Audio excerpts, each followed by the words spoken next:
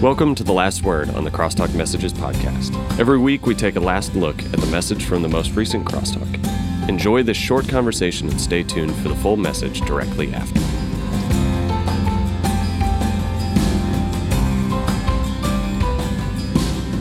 Hey y'all, welcome to The Last Word. I'm Johnny, one of this year's Crosstalk interns, and I'm joined here today with two incredible people. I'm Paulina. I'm on staff here and glad to be here. Always have to make sure to include it. And I am JD, the Crosstalk pastor. Very nice. Hey guys, so I'm excited. First time hosting. And so Paulina, you spoke last week, which was really cool. And you spoke on Acts 16, where we see Paul and Silas are first beaten and thrown in prison for just doing some awesome works for God. And I don't know about y'all, but lately I've seen this common theme in my life where just being almost in a low spot, being almost imprisoned in a way for just unfair ways. And so I just want to hear from you guys, how can we practically not lose hope when we are feeling like we are imprisoned? I think something that just came to mind right now as you were asking that is that the key, and something I still wrestle with, is thinking that everything should be fair, and it should be especially fair because I follow Jesus, right? Like I know God, so surely it's fair, and it's obviously not the case. And I think that's just a good expectation to have in life, even though it feels simple. Like I hated hearing that as a kid, life's not fair. Yeah. It's like, no, I hate that. But I think just knowing that, then whether we're feeling imprisoned or like we're thriving and doing, everything we can be doing, then it all feels like a gift and not dependent on like how I'm doing with God. Does that make sense? Yeah, for sure. Absolutely. And I think that hits on this idea that sometimes that we fall into that,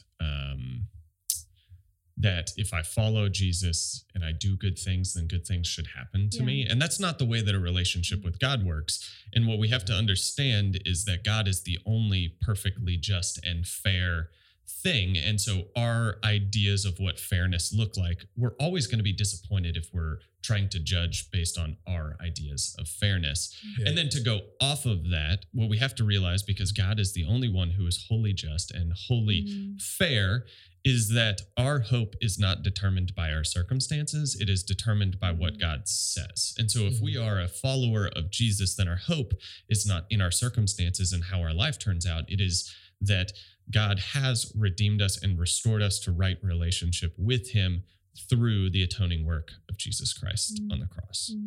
Right. Yeah. I mean, we expect to live easy lives when we follow Jesus, but Jesus is the only one that lived a perfect life, and not even he lived an easy life. And so why do we expect it? And so later, as you spoke last Thursday, Paulina, we saw that miraculously they were able to just worship, and that's how they didn't lose hope. And that was so cool. And eventually we see that God frees them using this earthquake that just opens the doors and releases their shackles. And I think that's such a really cool moment. That's just, it seems like a movie almost to me in that instance. And so they were freed from their imprisonment, but you probably saw this question coming, but what do you guys need freedom from? I think I don't know. I'm trying to decide for me personally, because honestly, I do think it's, as I prepared for the message last week, I saw how I really struggle with the idea of seeing, like being able to take freedom or take, let's call it like any kind of instant gratification, and not taking it, and sometimes that can just be like pride or like comfort or my own control, and yet not taking it immediately, seeing the opportunity and yet not acting on it is something that I guess would be what I would need freedom from. That's what I've been wrestling through since last week, because it really is hard to have an out. We have a choice in life. We have choices, and it's hard to see it and not take the route that feels the easiest in my flesh instead of what God maybe has.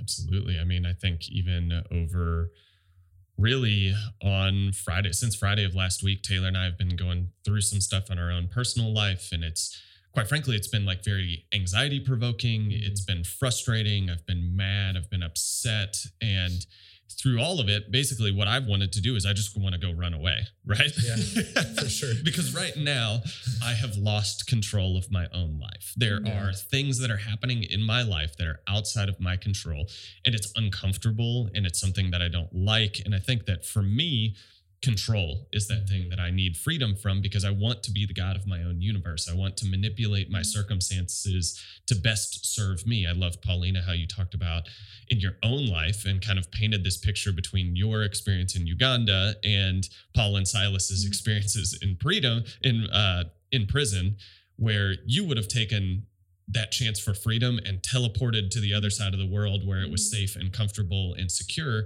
And that's ultimately, I think, what I want to do as well, is like, I want to exercise my freedom to find the greatest amount of comfort and control in my life. And the thing for me is I have to regularly surrender my desires to the Lord and submit myself under Him to serve others selflessly, regardless of the amount of suffering, or I would hesitate to use the word persecution in the United States for what we experience with our faith. But however you want to term that, the things that happen that are outside of our control, that are like abject difficulties in our life, I want to be able to control those things, and I have to lay those desires down.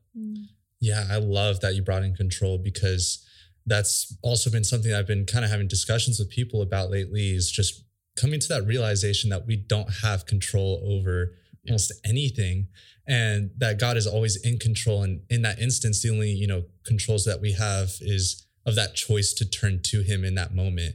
And so we, as you spoke on Thursday, Paulina, we saw that Paul and Silas took this opportunity, that their chains were thrown down, the door was open, and they didn't run. And so from that, we saw this really cool moment where, the guard was about to kill himself, but they say, wait, and they say, we're still here. And then he came to the faith, because he saw that this just thing that didn't make sense that they did, and they just chose to choose God whenever, they had control in their hands to leave, but they chose God's control in that instance, and therefore saw someone come to the faith. And so, how have you used opportunities of freedom to spread the gospel as they did? I think what was coming to mind as we were talking right now is like the idea that the upside down kingdom, the nature of everything, that especially when we look at Jesus's teachings and how he just flipped so many things upside down with how we function in this world. And that means, the last will be first, the first will be last, those kinds of things. But I think the way that I just was thinking about it right now is that I think that where I see that the most is how I love people. And, what good is it if I love people that like me back or do something for me back? And that feels like freedom. Like I have the freedom to walk away from somebody that needs a kind word. I have that opportunity, and I will continue to, live on and go do something else. But I also have the opportunity to take that and to use my freedom to speak a kind word to somebody who has not reciprocated that to me, and I think that's really, really practical. But I am convicted by that can you tell that I love Jesus by the way that I use my freedom to love people well, not just the people that, love me back, but the ones that are hard and are just a challenge for me to love on. That's really good. I actually, when you asked that question, Johnny, I mostly think of my own failures, I think. And I think those are probably the more obvious things, are the moments where I felt this leading from the Holy Spirit that I was supposed to go someplace in a conversation with somebody, or that I was just supposed to show up in these other ways. And what I chose is my own comfort and security. Right. And so I noticed my failures more than anything, which is a difficult thing to come to terms with. I think it is. You said the word convicting. And I think, Paulina, that's it for me, as I look at the ways in which I have chosen my freedom to pander to my own comfort, as opposed to leaning into what it means to follow God and to be risky, to step out in boldness and courage for the sake of other people. And I think that I can actually point more so to the people who have done that well in my life. I notice my own failures, but I also know when I have been the recipient of those sorts of things. And so I think that a big piece of learning how to use our freedom is being introspective and reflective on the moments people have done that for us and the difference that it's made in our own walk with Christ, and also recognizing the moments that we fail in those sorts of ways, because that has the ability then to spur us on and inspire us to do more, to step into that discomfort more and more, and to be the people that God has called us to be in the world around us. Sure. Yeah, no, I love that. And I hope that I can look for those opportunities more so in the future, now that I know this story a little more, on when my shackles are dropped down and the doors open, that I could hopefully take those opportunities to stay and look for a moment to spread the gospel of Jesus. Yeah, I agree. I think it's been cool now to see how we're towards the end of the semester, and we've gotten to, at least for me, I know I have new pointers and understanding of Acts in the early church and how that impacts us now. So I'm excited for this week. Just a little teaser. We have a very special guest coming on Thursday night, so you're not going to want to miss it. We'll see y'all on Thursday. All right. Well, welcome to Crosstalk. If you're new, if you're new or this is your millionth time, I'm so glad that you're here. I am Paulina. If we haven't gotten a chance to meet, is that good right there? I am on, actually, this is for Cam. I'm a Crosstalk intern. Just kidding, I'm not, but I was a long time ago. And I am on staff here at Crosstalk and at our church, Cypress Creek Church, and I have been around Crosstalk for a long time.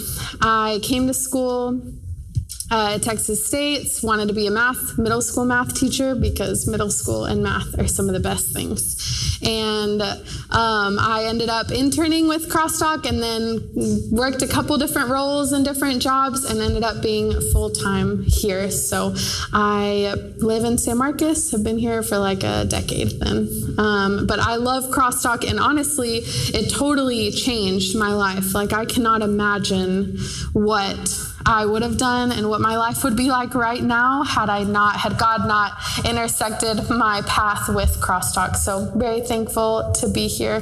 But if you were here, if you've been around this semester, you know that we've been reading through the book of Acts. We've been talking about witness as our series title. And that's been all about watching how, now that Jesus has been crucified and resurrected, how his church started building and growing, and how people were scattered, persecuted, but as they went, God used them to spread the gospel further than it had gone when Jesus was crucified. And so that's what we've been doing so far. Last week, JD talked to us about some believers that were trying to put on extra burdens on people on what it meant to be saved. And so they were trying to add things on top of what Jesus taught us, that it's just faith and believing in who Jesus is and making him Lord of our life. And so JD asked us something that I've been thinking about all week, that if this is theoretical and not what we see in the Bible, but theoretically, if we got to the gates of heaven and God said, okay, why should I let you in? That whatever that our thought and response is first is really telling. And my friend, I think JD said this last week, my friend asked me that a couple years ago without telling me what the answer was. And I answered something like, because I blah, blah, blah. I think I said because I've tried my best to live life for Jesus. And she was like, that's wrong. And any answer that is because is automatically wrong. The only answer that is how holds any value to let me into heaven is because Jesus. Because his sacrifice is enough to cleanse me, to make my sin Make me white as snow, separate and apart from my sins. So that's what JD talked about last week. And honestly, I think for this week, it feels like an extension of that to me. And so where we are now, if you guys were here a while ago, I felt like when JD shared the Lord of the Rings analogy, honestly, I didn't get it because I've never seen Lord of the Rings, so sorry.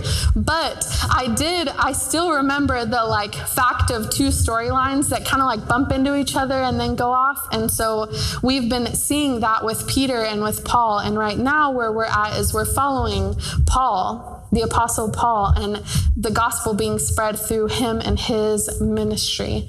And so where we're picking up, Paul and Barnabas were going out to different places, spreading the gospel, and then they have a disagreement, they split up. So now we're just following Paul and a guy named Silas. And so that's where we're gonna focus on tonight, is them. They're going back to different churches that different places that they've been to before, that they've preached the gospel. They're gonna go back and revisit those places and their brothers and sisters in Christ. So where we are gonna pick up, that sets the scene, and we're gonna pick up in Acts 16, verse 25, if you guys have your Bible, or it'll be on the screen.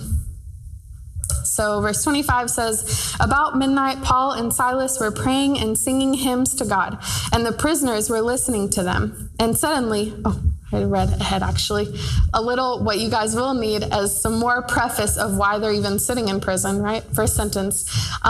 There was a girl that was possessed, and the demonic spirit that was in her gave her the ability to predict the future.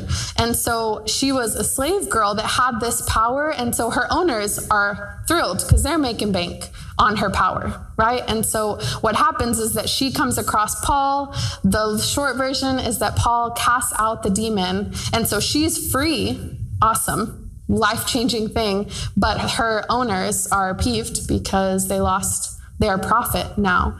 And so where we're jumping in is that the owners drag Paul and Silas, because of them freeing this girl, to the magistrates, or the leaders, the officials of that colony, and they beat them and put them in prison. So now, verse 25 is where we're going to pick up. So Paul and Silas are sitting in prison, having done something incredible, and yet sitting in prison. So about midnight, Paul and Silas were praying and singing hymns to God, and the prisoners were listening to them. And suddenly there was a great earthquake, so that the foundations of the prison were shaken. And immediately all the doors were open, and everyone's bonds were unfastened. When the jailer woke and saw that the prison doors were open, he drew his sword and was about to kill himself, supposing that the prisoners had escaped. But Paul cried with a loud voice, "Do not harm yourself, for we are all here." And the jailer called for lights and rushed in, and trembling with fear, he fell down before Paul and Silas. Then he brought them out and said, "Sirs, what must I do to be saved?" And they said, "Believe in the Lord Jesus, and you will be saved, you and your household." And they spoke the word of the Lord to him and to all who were in his house. And he took them the same hour of the night and washed their wounds. And he was baptized at once, he and all his family. Then he brought them up into his house and set food before them. And he rejoiced along with his entire household that he had believed in God.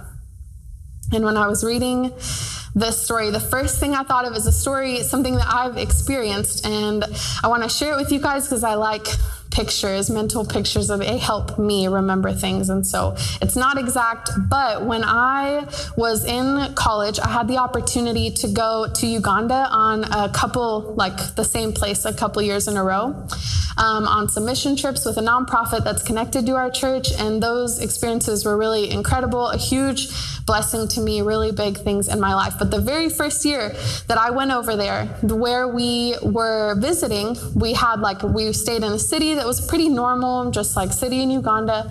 And then behind the city are these slums that are actually hundreds of thousands of people. It's crazy. But past that is fields and some bigger houses. And we had some friends that had a family there that had been able to move out there. And so one night we're going to go visit this house. We're going to go rejoice with you, because it actually is a huge accomplishment that they had made to get out of the slums and into this other place. And so we stayed out there and we just had the best time. We hung out with them, we ate with them. And then before we realized it, it was pouring rain. And we had driven out in a car, in our friend's car that was living there. And which is fine, like here, you could still drive home in the rain. But for us, there, all of the dirt roads became mud. And it had now gone dark. And so we're like, okay, we better get home really fast. We really don't like to be out at night in Uganda. It's not a good move. We stand out a lot, especially in that area of Uganda that we're in. And so we're like already nervous, and we're coming back, and we're on these dirt roads that are now muddy roads, and the car slides off the road. We can't get out of the mud. People start coming out of their houses and they're helping to get the car out of the mud, and it's not happening. And so we're like, we have to get home fast. And in Uganda, they have these motorcycle taxis called bodas. And by motorcycle, like, that is so generous. It's like a tiny motorcycle. Okay, like it has a motor and it works, but it's like small, not like one of those big ones that we're used to. So I say all that to say that we went off in pairs. And so me and my friend Caitlin, who was also a crosstalker, we got on the back of a boda. And because of how they all went, we were spread out. So now we couldn't even see our team. And the driver, I'm right behind the driver. And the driver at one point pulls over at a house and starts talking. They speak English, but they were talking in Luganda. So I'm freaking out. Like, I really thought, this is over. He's bringing like reinforcement to kidnap us and terrible things. And so luckily I was like kind of yelling at him, was like, you go, you go, you go. And so he was like, got us going, and we kept going. And now we had to go through the slums, which during the daytime, it's hot. And so people are inside their houses, but at nighttime, that place comes alive. I mean, like I have not seen a sight like that since. But there are people outside, they're like making fires. There's a lot of drinking and just a lot of like unfortunate things that happen. And we have to drive all the way back through that area. And at one point the boda actually tips over. And so now we're stopped, and now people are approaching us, and round two, now it's really over. And once we got it back going quickly, my friend and I, all we could think to do was sing a worship song out loud. And they, like I said, they speak English. English is the national language of Uganda. And so they know, like the boda driver knew what we are singing, but we're just singing and praying, and also simultaneously being like, this is the only thing I can focus on is just singing. And I don't have a good singing voice. So it wasn't pretty, but we were singing. And that's what it reminded me of when I read them singing and praising God in prison. But the difference is, and JD actually helped me figure out that this difference, there's such a contrast between what I just described to you and what Paul and Silas were experiencing in prison, right? They're sitting in prison. Who knows? I don't know that they had any hope of when they were going to get out, what was going to happen. Obviously, they were unfairly put in prison after being beaten. But where we were filled with fear, what I see in Paul and Silas is contentment and peace. That's the only way you can sit in a prison and praise God. And it says that the other prisoners were listening. They must have been so full of peace and contentment. And I just like that contrast a lot, because it shows me how their heart place, I guess, just looking from the outside and seeing where they were at and how different it was for me, and how much I was filled with fear and just like wanting to get out of that situation as fast as possible. And so when I was thinking about that, I was thinking, how could they be so, like, I would use the word free. How could they be so free when they were actually imprisoned, right? Like, they were physically experiencing the opposite of freedom. They were experiencing captivity, being held in prison. And how could they be so free? And the verse that I've been thinking about is 2 Corinthians 3:16-17. And it says, "But when one turns to the Lord, the veil is removed. Now the Lord is the Spirit, and where the Spirit of the Lord is, there is freedom." That veil is a hardened mind towards God. That's what that veil is. We all have this sinful nature. We're all born into sin. It doesn't matter what family you're a part of, how great they were, how terrible. We all have that sinful nature.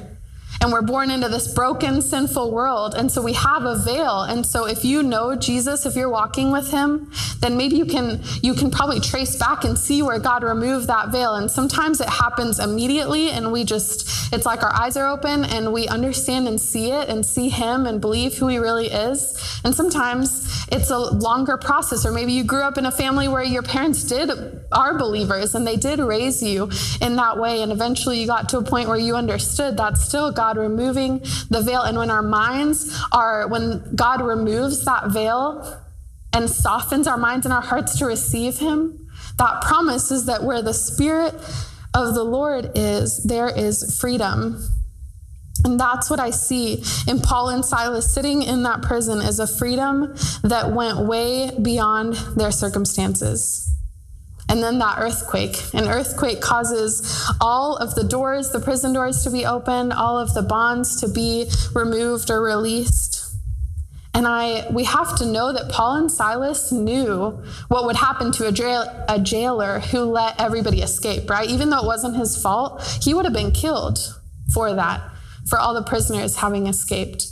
And then I guess they see that the jailer is about to kill himself.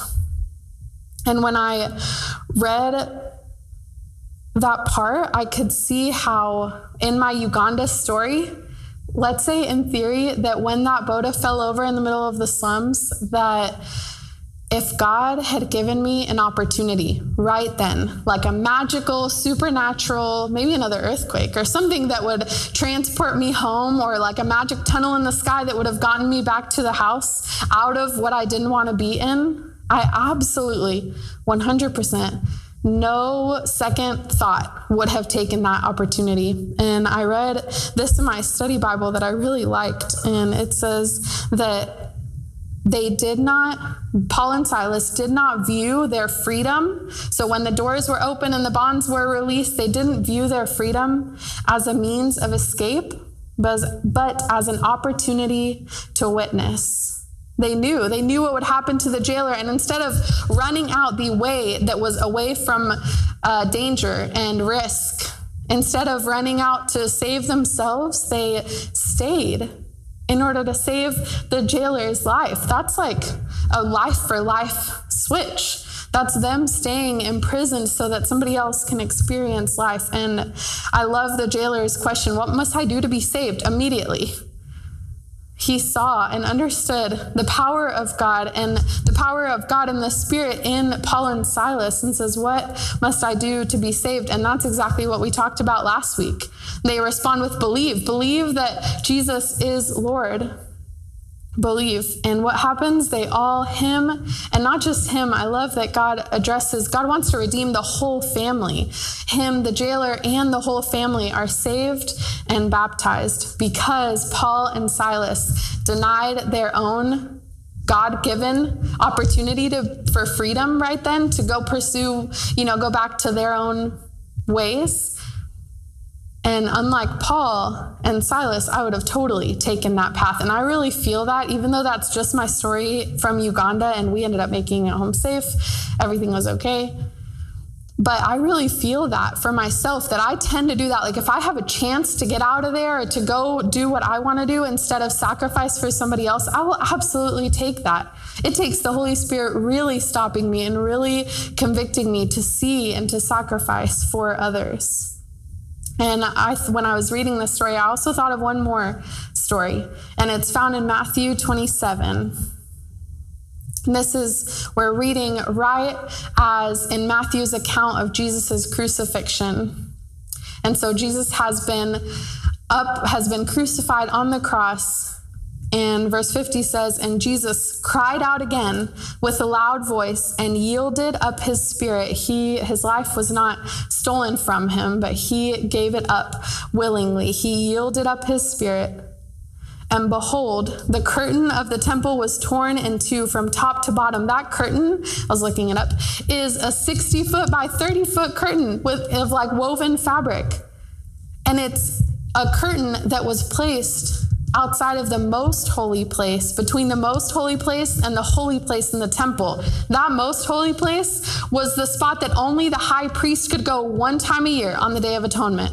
Because that's how powerful and perfect and holy God is, that our sin and sinful nature and just even the unrepented sin that we don't know, all the brokenness in us will evaporate in God's presence. Not because he is evil or against us, but because that's how holy he is. And that's the veil that tore, the curtain that tore in the temple. What a symbol for us. And then it says the earth shook and the rocks were split. The tombs also were opened, and many bodies of the saints who had fallen asleep were raised. And coming out of the tombs after his resurrection, they went into the holy city and appeared to many. The earth shook. That's reminded me of it, because earthquake. And it says that in the account of Jesus dying on the cross, it says that the tombs also were opened. And in the story we read in Paul, the prison doors, I mean, that's such good symbolism. Like, you don't even have to make up an analogy, because it's already one in itself, right? The prison doors were open. The bonds that were holding prisoners are released. And what I think is the reason I even went back to the Gospels to talk about Jesus is I just really had it on my heart that we have to know what freedom is. Jesus, and only Jesus, has made us forever free. What JD talked about last week, that if you believe that Jesus is Lord and you've just believed in him, then your eternity with God for eternity is secure. It's secure. But how good is God that he not only makes us free from the penalty of our sin, that would be separation from God forever. That's the rightful penalty. That's what I deserve. We each have this broken nature, the sinful nature that we deserve, eternal separation from God. That is what is just. But God is loving and kind, and he's been in this with us to redeem us. He doesn't need us. He wants us. He wants to redeem us. So he's made us free from the penalty of sin in eternity. And he's made us free right now. Currently, I don't have to wait to be free.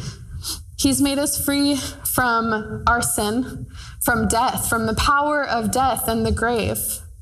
He's made us free from things that are so earthly, that can bind us up so easily, things like fear and guilt and shame and insecurity and fear of rejection and comparison, all that stuff. Those are things that he is making us free from. That's the process of sanctification. It happens right now, and then it also happens continually as we become more and more like Jesus and more free. And he's also made us free too. And I don't know, God just hit me with that this week, that I'm always thinking about all the negative things that I need to get freed from. And I feel like this is the key that I see, is that we are free to follow God, to know God, to see, to understand his ways. We have freedom to do that. We don't have to wander in the darkness. We have freedom to draw close to him. Where the Spirit of the Lord is, there is freedom. And application point, the point of today, and what I felt was on my heart for us to remember, is that as believers, the question for us is the same that I think it was for Paul and Silas when the prison doors were opened. Now that we're released. So if you have faith, if you believe that Jesus is who he says that he is, you've been released from the penalty of your sin. Now that we're free, what should we do with our freedom?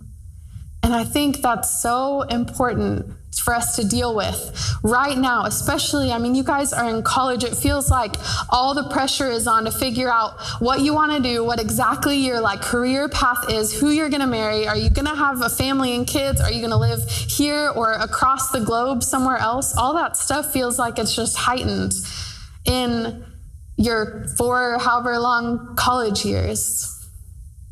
But I think it makes it that much more important that we have to stop and wrestle with that question. What will you do with your freedom? I like to see things black and white. I guess I'm just wired that way. So my brain goes like right, wrong, like that. And I try to see the black and white in everything. And so a lot of how I've seen things of faith are like, okay, either you take two paths in life. One is against God and you reject everything that he is and you don't trust his ways, all that stuff, and live in the world. And the other way is that you live for God and you trust him, you follow him. But I think, and that is true, right? There is that option, but I've also learned recently that there is another option, and it's the one that feels the most like crushing to me, because you could leave college and go to church and keep believing in God and stay in working for your success and comfort and safety and not risk and not ever, kind of go ankle deep in the water instead of just going all in and just trusting God enough to swim in the deep. And I feel that still. I think that's all of our nature, is even once you know Jesus, it's like, okay, yeah, and then I'll just coast through life and do kind of like follow my plan for my life. And what I've realized recently is that other way, and it's so tempting. I don't know if that sounds relatable to you guys, but for me, just talking about it, I can feel that pull in myself that's like, yeah, comfort, safety. I just want to do what I want to do when I want to do it. And I want my life to look like how I want it to look like, and not submit to God in those things. Galatians 5 says, "For you were called to freedom, brothers. Only do not use your freedom as an opportunity for the flesh, but through love serve one another. For the whole law is fulfilled in one word: you shall love your neighbor as yourself." You were called to freedom. And it's so clear in there. Do not use your freedom as an opportunity for the flesh. And the flesh is the things that are totally opposite from God, for sure. Like, I'm not even going to go there. But the things that are like, we know, like these are just things that are against God's way. Those are things of the flesh. And also my desire to keep myself safe and to really only trust myself and not God and not other people, that's a desire of the flesh too. And my plans for my success is also a desire of the flesh. But don't use your freedom as an opportunity for the flesh, but through love, serve one another. There is so much pressure for you guys in college. Maybe you don't feel it. That's awesome. If you do, I want to say that I understand. And also, I want to encourage you with one thing that's going to sound super simple and like the easy answer, but I really mean it. This is the answer that I figured out, and that's why I am where I am today. I want to encourage you to see the next thing and to do that next thing really well. Paul and Silas's immediate neighbors, like love your neighbors, their immediate neighbors were the other prisoners and the jailer. That was their literal neighbor, like the person closest to them. And they denied their own freedom, not as an opportunity for the flesh, but to serve one another. So who is around you? The fact that Jesus said, you shall love your neighbor as yourself, that's not just like, go love people. That's like, go do it. Go serve one another. Love each other well. And watch what God does. Even if what you do with your life is not vocational ministry, that's all good. That's not the calling for everybody. It's not the calling for most of us. We need people out in businesses and schools and doctors' offices and on and on. But find the next thing and do that next thing really, really well. Sometimes the next thing is inviting the person that sits next to you to come to church, or to give a person a ride that doesn't have a car. Those can be next things. Do that next thing and watch what God does when you do that thing, and then he gives you more, and you do another thing and another thing and another thing. But before you know, God is unveiling the calling that he has on your life so that you can live a risky, totally reliant on God life. And for me, what that looks like just really practically right now is that I am finishing getting licensed to be a foster parent. What I also know by saying that, let me tell you, I don't believe that the calling to be a foster parent is like for everybody. Like once you're a believer, everybody should foster. I'm not at all trying to apply what God is calling me to everybody else. But I want to use that as an example because I realized as I was deciding, and I wrestled with this for years and just a lot because it's hard. I'm pretty comfortable. I like my life. I'm good doing what I want when I want, you know?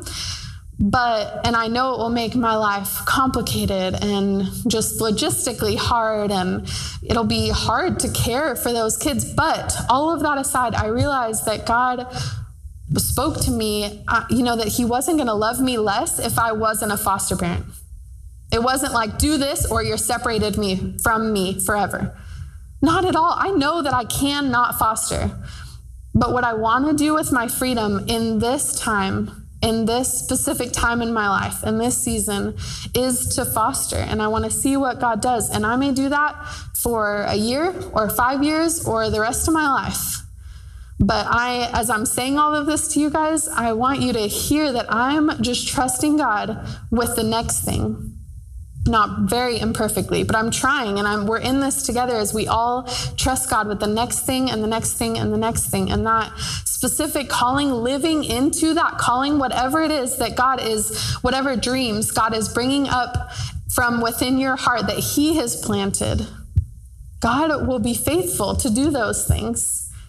And I really think that trusting him in those things and trying and failing and then trying something else and failing and then figuring out what God has for you is what it looks like to live as people that are free and that are using their freedom to serve one another and to love others really well and to trust God with the things that I can't control, but choosing to trust in him. John 8:36 says, so if the Son sets you free, you will be free indeed. So to tie it up with our theme on freedom, again, another encouragement is that regardless of what that looks like, where you each individually are 5 years from now, who you're with, where you're living, what job you're doing, whatever it is, if the Son sets you free, you'll be free indeed. It's true. You're free. You're free to live your life and you have the choice. God gave us free will. So you're not forced into this, but use your freedom to be people that run after God with everything you are recklessly, in reckless abandon after God, trusting him with the things that are dear to your heart. He can hold them faithfully. And as we open up our hands from things that we kind of hold tightly, he doesn't wipe all those things away and just make us robots for him. He makes those things come alive in bigger and better ways as we live out more and more freely the life that we have received as believers totally and completely by grace alone. My life is really different than I thought or planned for it to be when I came to Crosstalk for the first time in 2012. Totally different. But I can tell you honestly that it is way, way, way better. JD mentioned this last week. It's way better than I had planned or imagined. And it takes a lot of wrestling with God because I don't want to give up my ideas and plans easily. But God is really faithful to carry us into whatever the next thing is and the next thing and the next thing until he reveals bigger parts as we walk with him. So I want to leave you guys with 2 questions. What do you need to be freed from? It's really hard to live out a calling freely if there's something holding you back. And there could be a million examples of what that is. If you went to Encounter, we talked about a lot of things that keep us from being free. But I just want to leave that open. What do you need to be freed from? Let God show you. He will. If there is something that's keeping you from being free, he is faithful to show us. The Holy Spirit will convict us and show us. He wants to lead us into freedom and into light. The second question for all of us is, how will you exercise the freedom that you've been given in Jesus? What will you do with it? You're free. We're free. I'm free. We're free to do really whatever.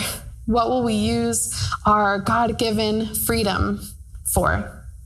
For our own end or means? Or will we use it to serve and love one another and watch God totally unveil incredible, exciting, unbelievable plans as he does it in his time, in his way?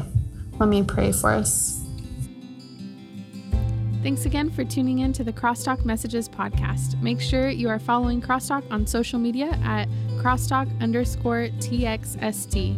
If you have any questions for the Crosstalk team, you can send us a message on those pages. We will see you here again next week.